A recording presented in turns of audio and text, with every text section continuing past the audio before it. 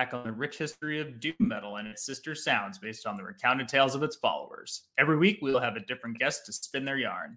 You can visit the website at diaryofdoom.com, follow us on Instagram, like us on Facebook, follow the podcast on diaryofdoom.podbean.com, and subscribe and listen to the podcast on Apple Podcasts and Spotify. If you have a question or what have you, you can fire off an email to diaryofdoom1968@gmail.com. And also, we have a Patreon. You can find that over at patreon.com/diaryofdoom. Please consider signing up if you want to hear some additional fun content. But without further ado, our guest for this week is Bob Balk, who you probably know best from being in Fu Manchu, and he's got another album coming out with Big Scenic Nowhere. I think it'll be out by the time this episode comes out for sure. So thanks for coming on the show, man. It's a real honor and privilege to have you on. Thank you for having me, sir. Yeah, I'm excited to be here. You know, obviously, I don't think I need to explain like what Fu Manchu is, and I think everybody or anybody who tunes into this podcast probably knows that band. I would imagine very informative to a lot of people checking out this genre of music for sure. To dial the clock back in time, like, do you come from a musical background, or what are your earliest experiences with music? Did you grow up in a musical family, or was it something you found on your own? A little bit. I mean, my dad was kind of a crooner. You know, he's like a Sinatra type dude, but just at like parties and karaoke and shit. He was good at that stuff. But yeah, my brother was like a guitar enthusiast, and then he got shipped off to the army for misbehaving several times or whatever. My parents were like, we don't know what to do with this kid. He was on to like Iron Maiden and Dio and stuff, like, early heavy metal or early 80s heavy metal.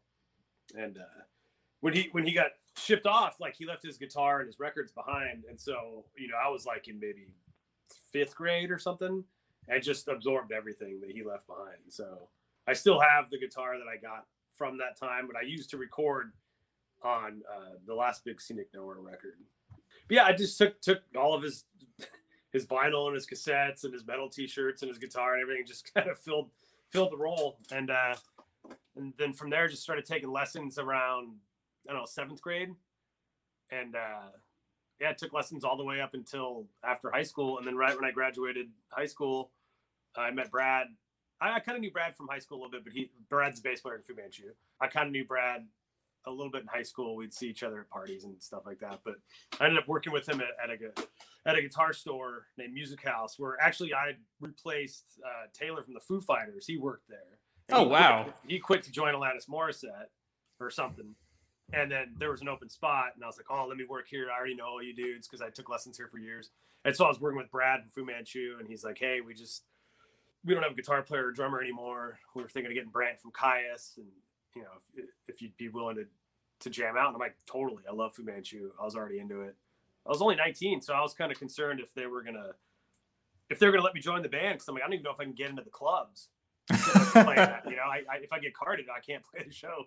But it was never an issue. And we went on tour a couple months later. I was 19. We went on tour for like 7 weeks in the States, and it was never an issue. So, but yeah, that was a really big time in my life to be like, well, I'm like in this band that I loved. So that was pretty cool. So you basically like got revenge against your older brother for tormenting you by stealing all of his shit. Nah, he never really tormented me. The worst he ever did was he like locked me in a closet and blasted like the Halloween soundtrack with the lights out when I was a kid. But no, it was cool.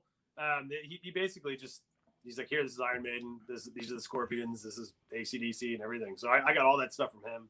And then, back in the 80s with like MTV had like Headbangers Ball. And as a kid, I would record that and just absorb all that stuff. So I was way into it since day one.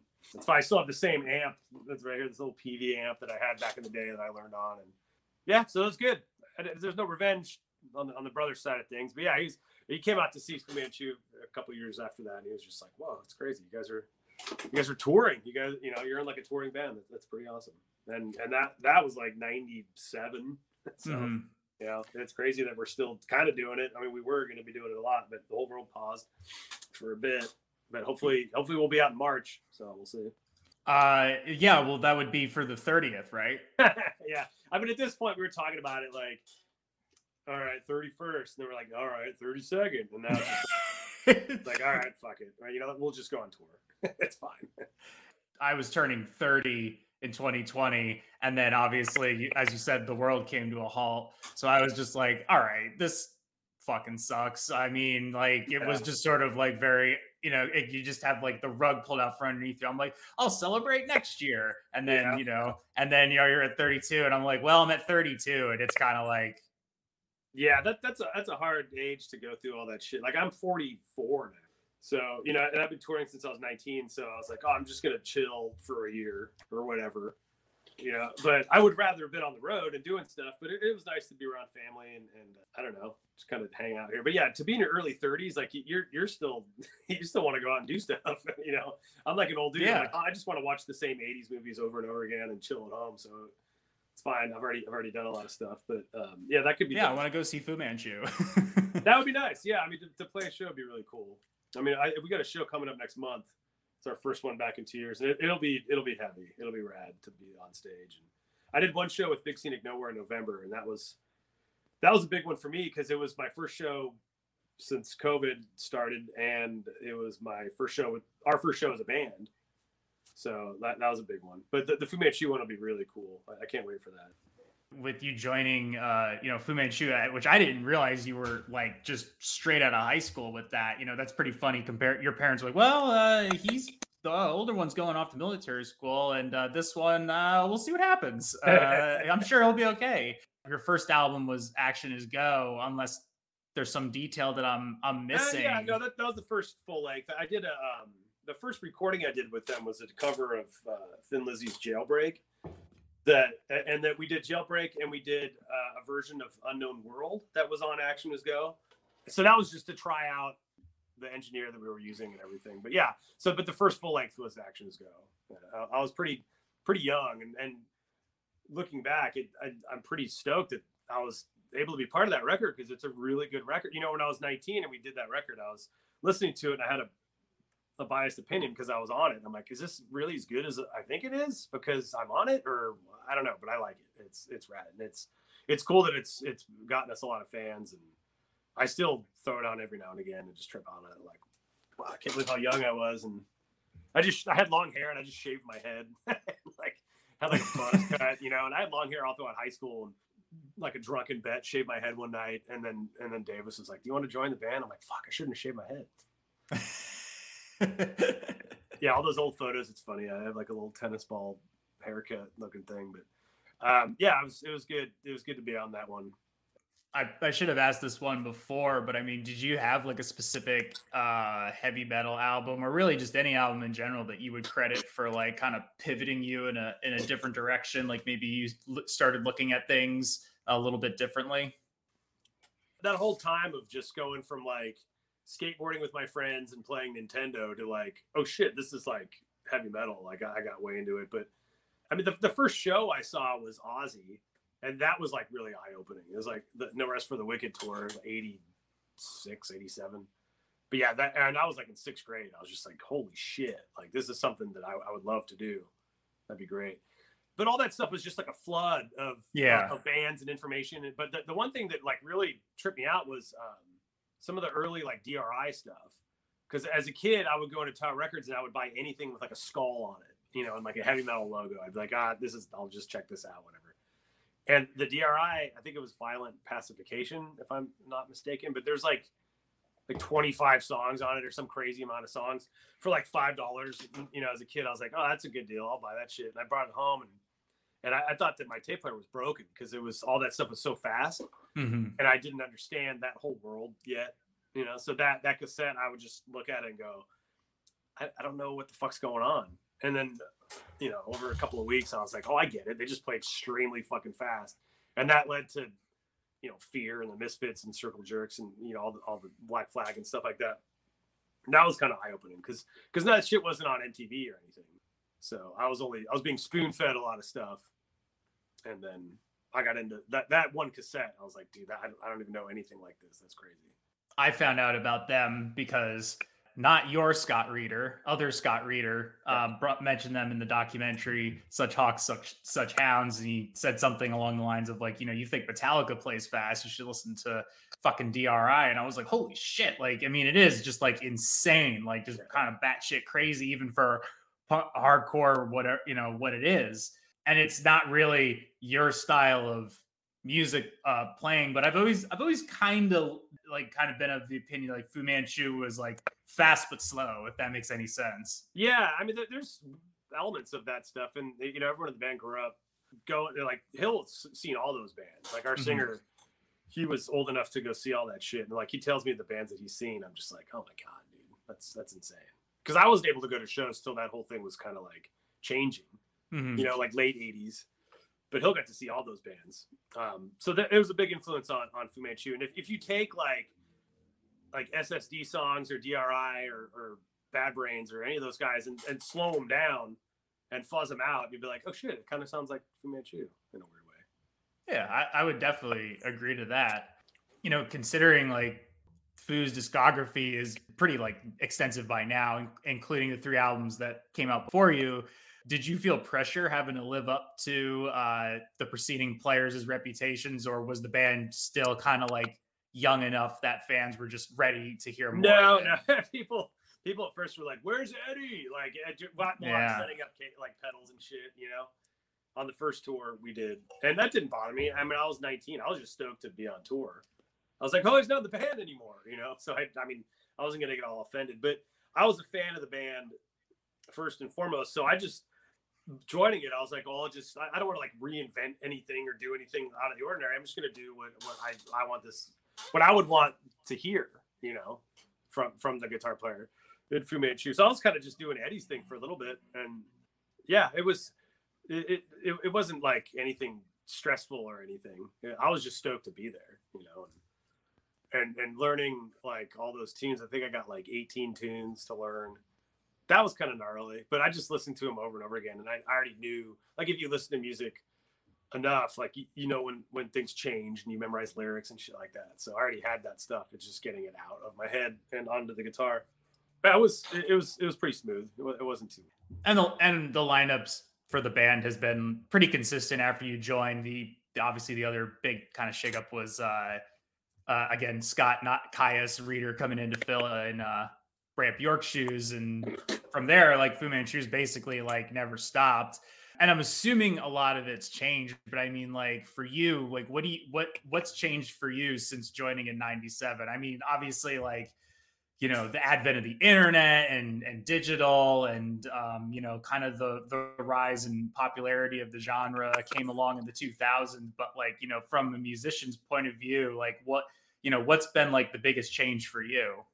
Like the whole file sharing thing it changed everything, like being able to download music and stuff. I remember when King of the Road came out, we had a meeting with our manager at the time, and he's like, things are going to like, this whole landscape's going to change. Everything's going to change. And so we got to try to change with it.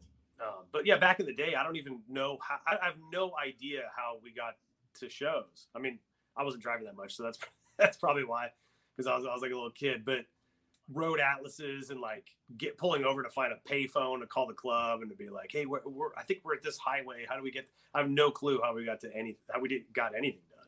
Because now you're on your phone. You're like, turn left here. Everything's like way easier. Yeah, but it'll just tell you where to go. Yeah. Like I mean, we were like literally like looking at maps and stuff. Like, how do we get? And we're here, I think. And then I'm surprised we made it to any show really. But yeah, I mean, and then the file sharing thing. It's definitely become a lot easier to record, obviously, because you don't have to. I don't have to go into a studio as much anymore, which is cool. I can get a lot done from home. But yeah, back then it would be like load up the car with everything I have and take it to a studio, and you're getting charged by the hour, so you really have to kind of nail stuff quickly. Now I could like take my time and think about things and do multiple takes. So that's kind of cool. I like that aspect of it. Obviously, like you've gotten to play with, a ton of different kinds of bands over the years. I mean, is that something that like you expected? Because I'm sure that like when the band started, you kind of had like your niche, but I mean, you've toured with bands like the Deftones, you've played like at Metallica festivals. sort of like, things that don't necessarily like line up with your sound, like, is that like a tough sell for audiences, or is it just like, nah, man, like they're founders of the genre, like you got to respect? It depends. The Deftones, that was right before I joined when they toured with the Deftones. And I think that was like actually Limp Bizkit, Fu Manchu, and the Deftones, which is like, and when I joined, like a few years after I joined, we did a tour with POD and Seven Dust. And yeah, I feel like it was big crowds. It was really cool. Obviously us going out with like Corrosion of Conformity or Clutch or something is more along the lines of like the people that are there are probably going to dig it. But all of it's been cool. I like playing with bands that don't really have much to do with us. I think it's pretty, like, we've done festivals with like Beastie Boys and Portishead and like weird things that have nothing really to do with our style of music. But I don't know. I like that kind of stuff. I think it's cool. The Metallica thing, that was a highlight. That was really fun. But there was a lot of bands on that. There was like 30 bands on there. So yeah, of all different like walks of life. Yeah. I mean, we played the day after Flag, which I got to see Flag. That was really cool. And then who else did I saw Metallica play Kill 'Em All from start to finish. That was insane. Like, and they were advertised as a band. I think it was called Dihon, which nobody knew who that was. It was just he's the actor in that weird movie they made, right? Yeah. I learned that after the fact. But yeah, they played on the same stage as us when they had a big backdrop to Dihon. And they were loading up gear, and our manager's like, "This is Metallica. They're going to do Kill 'Em All, so stand right here." And yeah, that was insane to see that. That was really cool. Because that record, I mean, Kill 'Em All, like I get a lot of my stuff, my soloing and stuff from that record. Because as a kid, I was just trying to do that over and over and over and over, especially that Metallica record. So that was really cool to watch. And he's like, I heard that James Hetfield might introduce you guys. Like he wants to go on stage and go, "Hey, everyone, this is Fu Manchu," and I was like, this is insane. There's no way that's going to happen. And he starts cruising in a golf cart. And I'm like, here he comes. It's going to fucking happen. It's totally good. Where's he going? Oh, he split. Oh, he's gone. And it never happened. But yeah, that was a cool one, man. That was a fun game to play. Nice. I like that image of James Hetfield just cruising on by in a golf cart. And it was a long viewing. It was really small at first. I'm like, wait, that is James Hetfield. Holy shit. Oh, here he comes. And no, he's gone. I'm sure like you've seen like a lot of, over the years, like folks kind of come and go, but like the interest in like stoner rock and doom metal and like the adjacent got really popular in like the 2010s, like kind of before that, did you ever think that like there's a chance that like, we don't know what's going to happen like down the road. Who knows if we're going to be around in like next year, whatever. But like, you've really like stuck it out for the long haul. And I think a lot of that comes from just like really strong support in the fan base. I mean, what's like kind of the landscape for the scene sort of like changed from your perspective?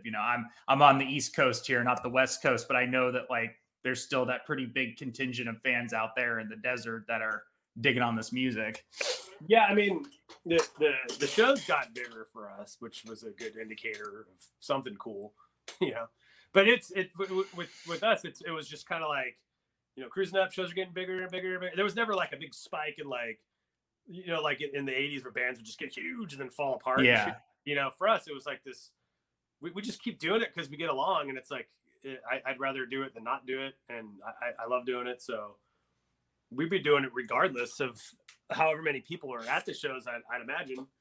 I mean, financially, I can't really go on the road and lose money, but yeah, the shows just got a little bit bigger here and there. And then I started hearing the term stoner rock in like the late 90s, and I was like, huh?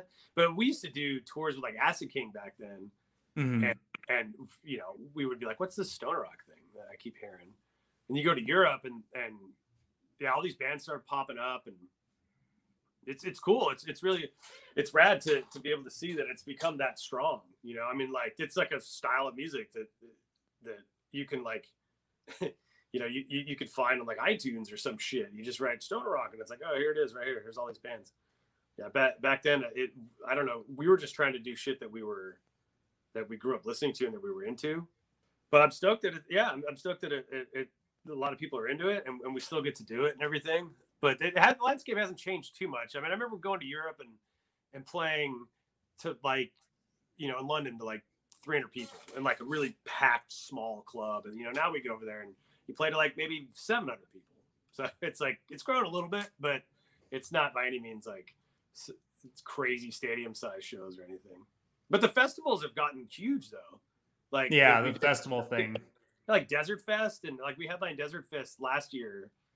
And I remember going, like, it was like an airplane hangar. It was enormous. It fit like 6,000 people. And then we cruised in, we flew in, and the guy that was like working there that put on the show, he's like, yeah, it's sold out tonight. And I was like, what?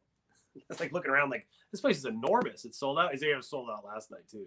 So that's really awesome that we're able to play to crowds that big and just fly in and do that and then come home and then be like, what the fuck happened last weekend? That's crazy. I think we did Desert Fest, like those 2 shows. And I think, you know, in like 3 days, we played to like 12,000 people. And then I came home and I'm back in this chair. Like, wait, what? That just happened? That's insane. So that's really cool to be able to do that instead of going over there and playing to like 10 people. But we would still do that anyway, so it doesn't matter. Yeah, I mean, I got to see you guys for the first time at Psycho Las Vegas at the pool in 2019.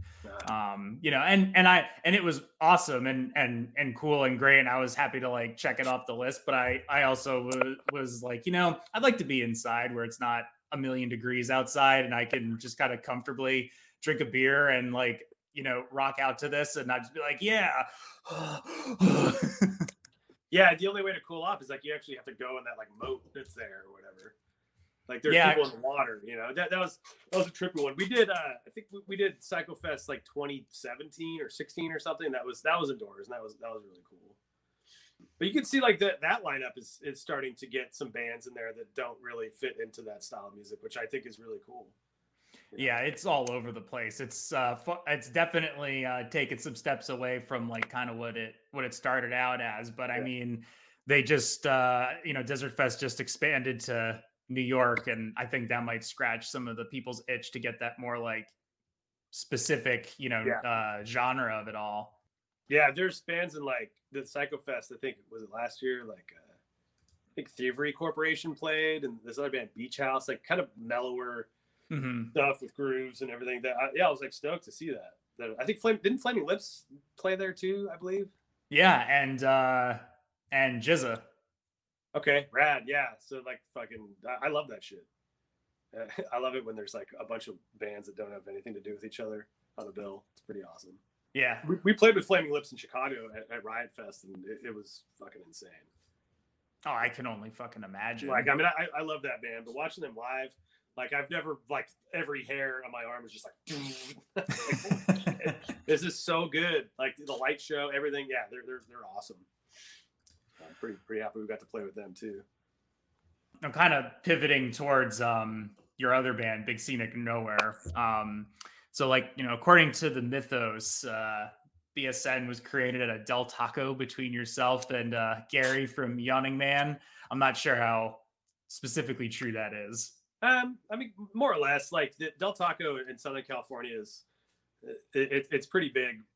With you know, everyone like late at night would go there, and you could tell everyone's been like partying and shit. And it's kind of one of those. It's like the White Castle of the West Coast, I suppose. It sounds a lot better than White Castle. Yeah, I mean, I've been to White Castle a couple times, but yeah, Del Taco. There was like 2 of them right next to each other, right by my high school. There's like a Starbucks situation. There's like literally right next to each other. I'm like, fucking awesome. One of them I preferred over the other, but whatever. So yeah, I mean, growing up here in Southern California, it's kind of a staple around here. And Gary just posted like, hey, you know, I'm home from tour. I've been gone for like 2 months, and I'm headed to Del Taco. And I just wrote my order, you know, in his on his post. And then then he called me. He's like, oh yeah, we should jam, dude. So I don't know if that lit a fire under him to call me the Del Taco post, but we chatted about Del Taco for quite a bit, and then. Yeah, he came out and we jammed for like 3 hours, and I recorded it, and it just kind of took like it was like a jigsaw puzzle, just kind of dropped onto a table of just riffs and ideas, and went back, and I just kind of pieced them together, and like, oh, this is this song, and this one's this one, and that was the first full length we did, was Vision Beyond Horizon, and then we went into the studio and jammed out with a band and everything, and that was Dying on the Mountain. But yeah, it all kind of, I guess it started from Del Taco. Who knows? We all dig it, so it's all right. What's your go-to order? I get a regular red burrito with extra cheese and sour cream. So, I was behind an old lady the other day, and she's like, "Can I get a regular red burrito with extra cheese and sour cream?" And I'm like, "That's fucking my order, dude. Like, what? Why is she getting like the extra shit? Like, that's totally my order." Yeah, that's my jam in there. Or the Del Combo burrito is pretty good too. I think you could probably, you'd have to be hospitalized if you ate like $30 worth of Del Taco. Like the amount of food that you get is pretty remarkable. So my burrito is like $1. I've never been to the West Coast, but like in terms of hitting like West Coast specific chains, like that one is pretty high up for me. Yeah, well, Jack in the Box just bought it, which I'm like tripping out. Like, fuck, man, haven't we been? I don't know, man. I hope it doesn't change. That's all I gotta say. I hope it doesn't change. We'll see what happens. Because we just have Chipotle out here, and like I don't know, I'm not really a big fan. That's all right. I mean, I used to get those burritos because I teach guitar for a living, and I would start at like 11, and I wouldn't get done till like 8 at night, just teaching all day, and I would just power down one of those burritos. Then I shouldn't be eating like it's like huge. It's like the size of like a baby. It's like basically eating a baby. Totally. And so I get pregnant like every day. I would eat it, and then it'd just be so sick. But then I would be like, well, I can't eat the rest of the day because I'll be teaching all day. It was like I was like going into hibernation or something. But that's the only time I really dug that shit. But yeah, the Del Taco's fucking, I like it a little bit. I will. Yeah, I'm definitely gonna have to try that. I mean, do you have any other California food opinions? I mean, everyone goes crazy about In-N-Out. My family loves In-N-Out. I just, there's a Del Taco right next to the In-N-Out that we go to. So you just go to Del Taco. Yeah, I'm like, I'll get you guys your In-N-Out, and then I'll just go get my shit after that. But yeah, In-N-Out, you should probably try. I've had In-N-Out. I was able to try that when I was in Vegas because they had one there. Yeah, I mean, that's good. That's good. There's a place by the beach in San Diego named Hodad's that's like, for burgers, it's pretty gnarly. I don't really go anywhere else besides the Del. Any like Alejandro's or Aliberto's, like there's all these like little like burrito shops everywhere, and I live in San Diego, so any of those are awesome. Yeah, doesn't even matter which one. They're all really good. What I wouldn't give to be in San Diego right now. It's fucking frigid here. Yeah, it's God, today it's like 75 and sunny. It's like that's like San Diego every day. 75. 19. It's 19 today. Wow. Yeah, that's pretty brutal. Where are you at? Brooklyn, New York. Yeah, man, fucking 19. And so we don't tour that much in the winter anymore. Like we had one, Fu Manchu had one time where it was too gnarly and life threatening and insane. And I was like, we don't need to. I think we all agreed we don't need to do that anymore. Try to get from like Denver to Chicago. Oh, and, yeah. And like in the middle of winter. And there was like a snowstorm that closed all the freeways. And us like, like we got to make it to Chicago. So here's this weird mountain road that somebody saw on their phone. Let's just try that because it bypassed the freeways. And dude, it was the scariest shit. I have it on video because the only way I could not have a complete meltdown and a panic attack in the van was to video it and be like, I'm not really here. I'm just watching this on fucking TV. But dude, it was nuts, man. We had the Exodus's manager, the band Exodus. Their manager was tour managing us for whatever reason. I guess. I mean, he likes Fu Manchu, but I'm like, you don't have to come in the van with us, dude. And he's like, I want to. Like, okay, cool. So he's driving us. Yeah, it was just gnarly. You live on the East Coast, so you're probably like, California, you don't know anything about snow. But I never seen shit like that snowblind before, where you just can't see where you're going until like you see a big rig like spinning out and kind of toppling off the road, and you're like, whoa, that was a close one. It was gnarly, and we did that all day until we got to the top, and then there was like a cop up there, and he's like, you guys can't pass, this road's closed. We had to go do it backwards. Oh my God. While the sun was going down. And we got stuck in Laramie, Wyoming. So we pulled over in Laramie, Wyoming and just sat there for 3 days, like at the hotel bar. Like, oh my God, dude, that was like hairy. So yeah, we don't do shit in the winter anymore. It's just spring and fall. That's cool. But that was gnarly. Oh no, fuck that. That sounds horrible. Yeah, we've got, it's been bad out here, but we had it's nothing like that. But we did have one like freak snowstorm a couple of years ago that just shut down like all the highways. And it was like at the time, like a 30-minute drive home for me from work. And it turned into like 4.5 hours. It was I've never seen it before. Like it was like apocalyptic. It was so bizarre to be on 287 major, freeway on the East Coast in between New York and New Jersey. Just cars stop, people getting out, walking. It was horrible. People just leaving their cars. Yeah, I mean, they just had that big shutdown on 95 too. That was really bad. Yeah. I got friends that are on tour that couldn't leave because of that. That's we just not worth it. It's crazy to go out. I can't believe we used to do that in the winter and just go to it, fuck it, and like play shows where, like you can't, if you rush out off stage quickly and your tubes are still hot, like you fuck up your amp and like it's weird. So, well, yeah, we save our shit for the spring and the fall and the summer in Europe. We'll go do that stuff too. Well, back to BSN, it's the band itself is more like an open invitation, to have other really great musicians come in and add to something, and it's like one of the many examples of kind of like a big myriad scene of people coming together to do something neat. Was that always the ethos behind the band, was to just bring in as many cool people as possible? Yeah. I mean, when I started jamming with Gary, I was like, I don't know, because it was just me and him, And so I was like, I don't know who we get to sing or any of that. But I think with Vision Beyond Horizon, I started reaching out to people. He started reaching out to people, and then we came together. And he's like, "Oh, my buddy Alan Johannes will do it." And that guy is insanely talented. The fact that I'm on a record with him is like amazing to me. So I'm like, yeah, that's cool. And I reached out to The Well and Tony Reed, both fucking equally talented and insane musicians. And Tony Reed has become like a permanent member. I mean, he sang on a couple of tunes on Vision Beyond Horizon. He sang on the first EP, but he's a perfect fit for the band. And yeah, everything that guy does, he's good at, and it scares me. It's weird, like drums. Like, oh, you're an insane drummer. Bass, guitar, vocals, mixing, mastering. It weirds me out. It kind of makes me like it kicks my ass a little bit, which is good to not hold much back. So that's nice. But yeah, so we were just reaching out to people to see who we could get involved, and I like the list of people that have guested on it. It's a cool list. And we got Reeves from The Cure and David Bowie on this new record. Guitar player from Voivod on the previous EP. Per Weberg. Well, I mean, that's really cool. I've known him since the 90s. Like we shared a bus together on a Fu Manchu tour. His band Spiritual Beggars. So yeah, he's an amazing musician. It's really cool to send that stuff out and then just kind of wait, and then all of a sudden you wake up one day and there's an email like, "Oh, here's your tracks."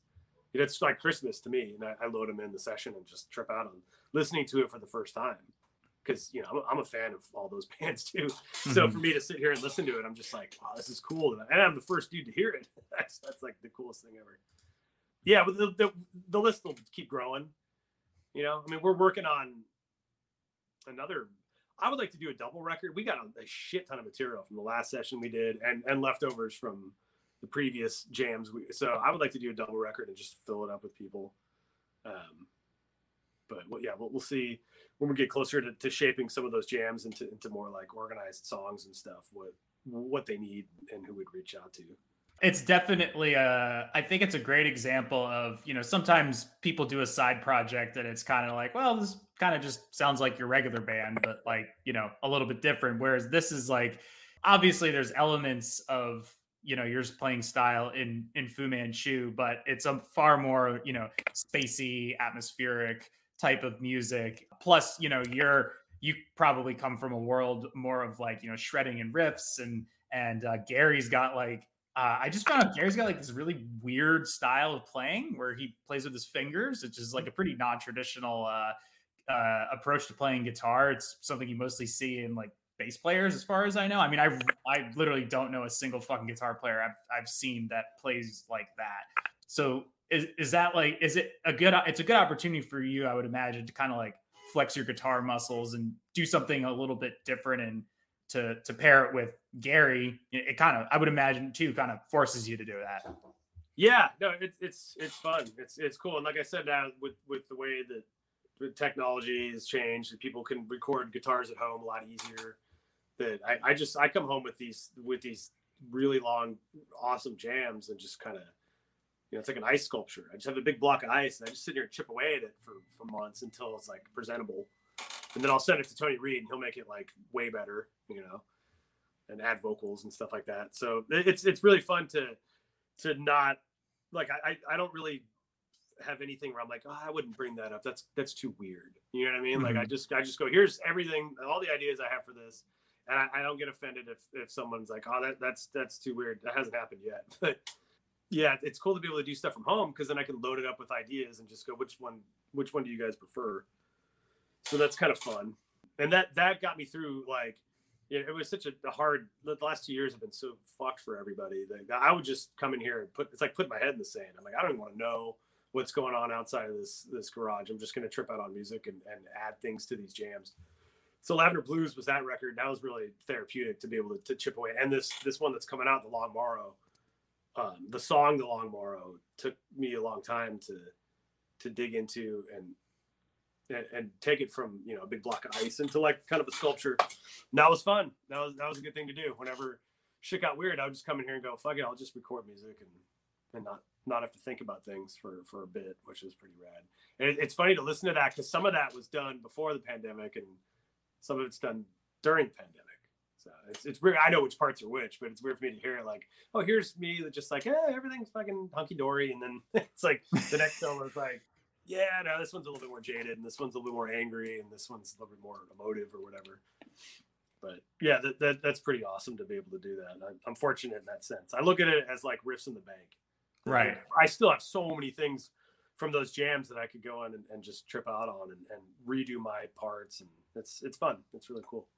I love that it's like, it's an opportunity for someone like you to try out something new, but at the same time, like, it's something that fans of your previous work could definitely dig into.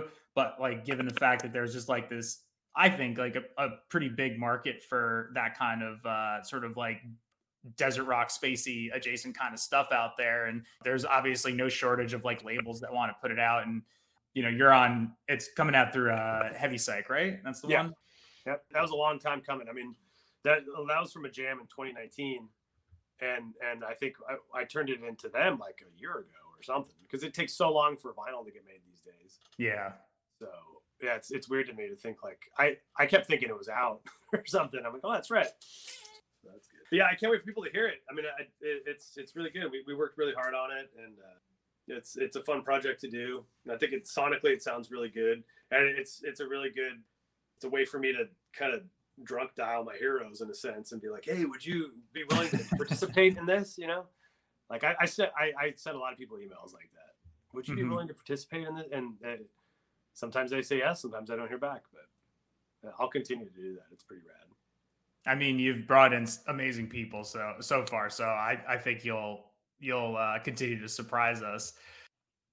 Can you dish out? I mean, you kind of did already with the snow story, but is there like a horrible touring story or like a great one that comes to mind?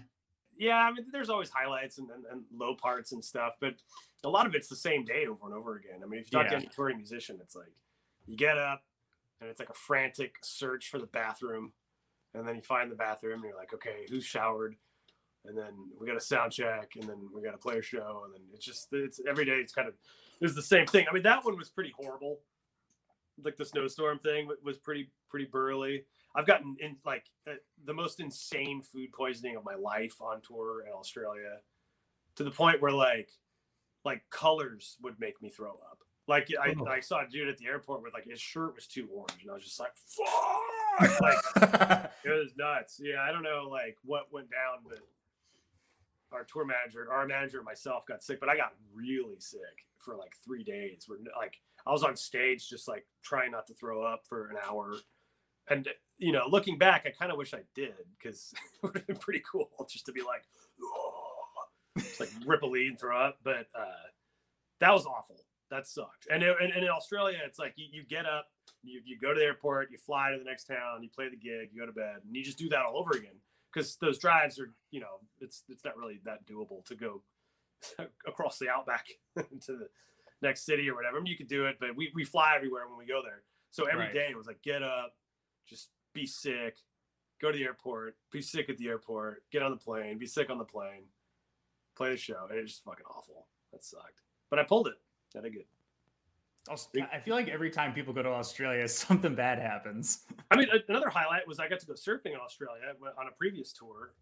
That was really fun because usually on the road, it's like you're not really doing anything. You're just kind of laying around and eating like shit and drinking too much and whatever. So that was really cool. A fan like took us out surfing, and I was like, oh, I could get used to that on the road. It's not like, eating at a Denny's and then climbing in a van for 10 hours and just laying, watching your gut jiggle around. So that was really fun to go surfing on tour. Going to Japan with Fu Manchu was really fun. That was a weird time. I'd like to go back to Japan and do that again. Meeting Devo, that was a huge highlight. I got a big Devo poster right here. Like, oh, that's awesome. Yeah, having them like give us a tour of their headquarters, and I'm a huge fan. So that was probably one of the bigger ones for me, where I was just tripping out. Like, I don't really get like, oh, there he is. I don't get like starstruck or anything. Yeah. But seeing those dudes, I was just like, oh fuck, this is weird. I was really nervous. So that was a good one. That was really cool. Playing with Black Flag, playing with Motorhead, like touring with Motorhead, all that shit was insane. Touring with Anthrax. But yeah, every band will tell you, it's a lot of the same day over and over and over again. You get to the point where, you show up at a venue and someone's like, oh yeah, we played here last spring. And I'm like, it's the first time I've ever seen this place. I don't really remember that at all. Every day just kind of melts into the next. So. Well, now you're kind of talking about like, people being in awe and whatnot. I mean, like, how do you feel now, like, being essentially like in one of the legacy bands of an entire genre of music at this point? You kind of Fu Manchu and sort of like by proxy, Big Scenic Nowhere kind of occupy a position where you're like, you're a big one of the scene, but, maybe unlike some other bands that have thrown in the towel, like you still offer a lot of opportunities these days to draw in new fans. I mean, I'm honored that people still dig it and want to come check it out and everything. And, we're all friends first and foremost. So like I said, we'd probably be doing this regardless of whatever. I think that if you do something as long as we have, that somebody's bound to take notice. Yeah. Holy shit. These dudes have been, 30th anniversary, 32nd anniversary, whatever. Yeah. I'm stoked to continue to do it. And I don't really trip on like how far we've come, I guess. To me, we're just the same four knuckleheads that just get together and make music that we want to hear and record it and just tour and try to take it one van fart at a time. Can't ask for more than that. But. And obviously, album is going to be out. But I mean, do you have anything else in the works? You kind of teased it. You said you had tons of riffs that you can pull from. But I mean, are you working on any other projects like new Fu Manchu? Could we expect more Big Scenic Nowhere next year? Yeah, both. Yeah, we new Fu Manchu. We're working on the third EP, which would have been for our 30th anniversary. We're doing 3 EPs that would become one record. So we're doing that. And we got a very special guest vocalist on one cover tune that I can't really say yet, but I know that anyone that loves Fu Manchu is going to be like really stoked.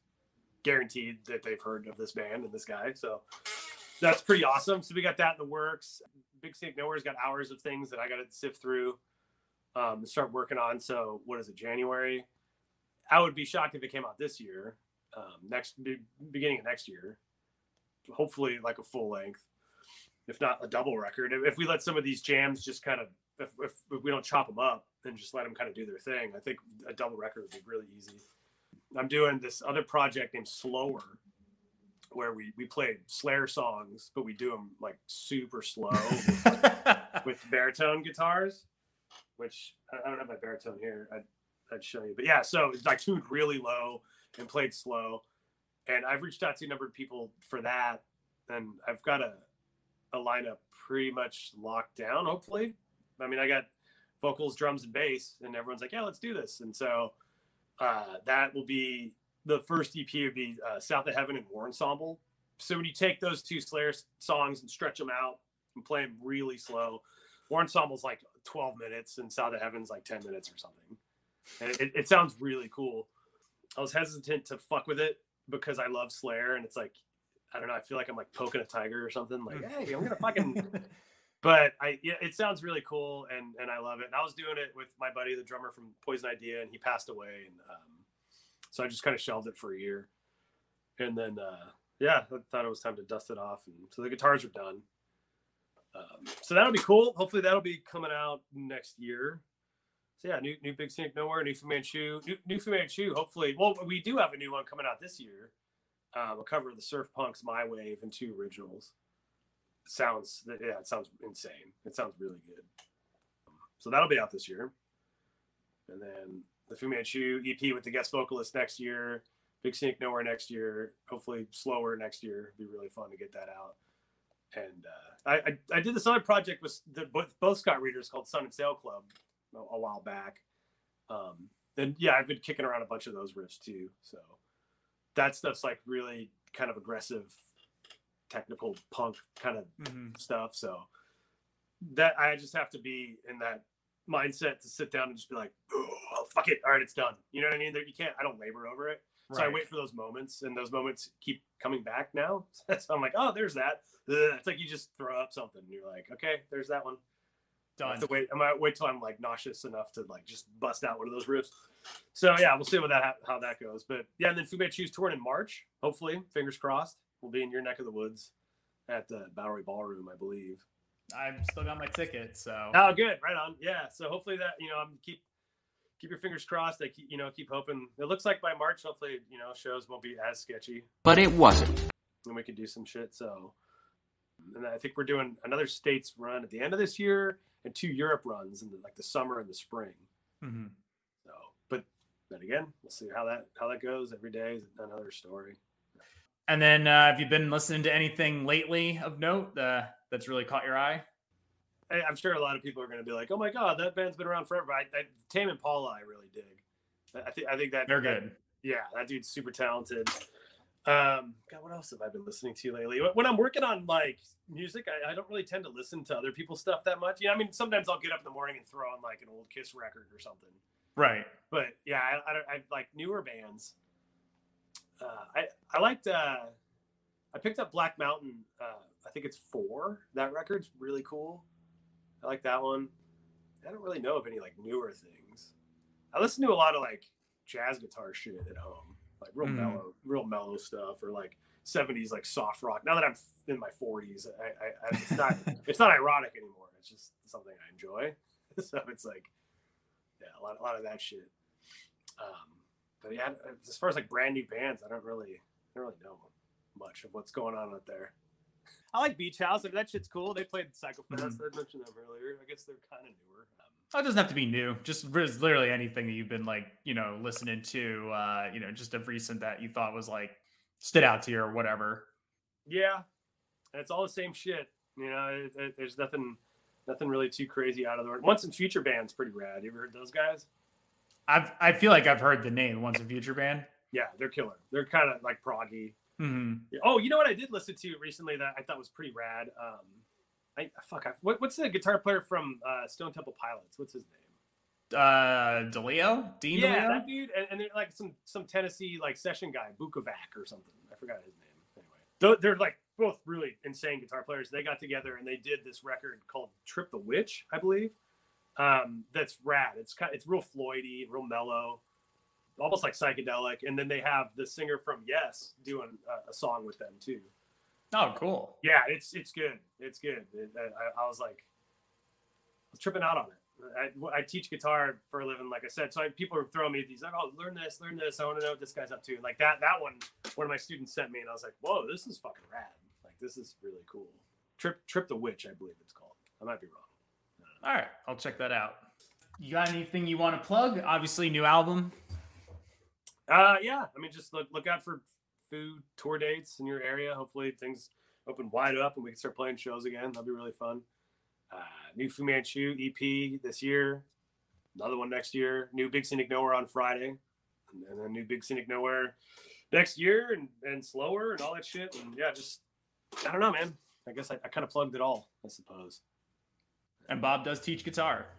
That's true. Yeah, I do. I gotta split in like 7 minutes. But yeah, I sit in this chair, surrounded by amps and pedals and shit, and talk about guitars all day, which is it's a really good gig. I dig it. Yeah, I've been doing that for a long time. Yeah, it helps my playing. It's good. It keeps my fingers limber. I just taught a Van Halen solo before this call, so I'll be digging into that and going, oh, this lick is now mine for later, and this one's now mine for later. So, nice. Well, if you're looking for a teacher, Bob's your man. Yeah, that's true. And he's your uncle.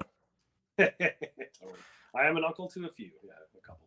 Thank you so much for coming on. Real pleasure to have you on to hear you talk about Foo and Big Secret Nowhere and whatnot. And get the album. It'll be out January 14th. Like I said, this episode will be out after that, but go check it out regardless. I'm sure you all will. And looking forward to seeing Fu Manchu again. Awesome. Thank you very much, sir. All right, take care. And that'll do it for this chapter of the Diaries. Good talking to you. Thank you.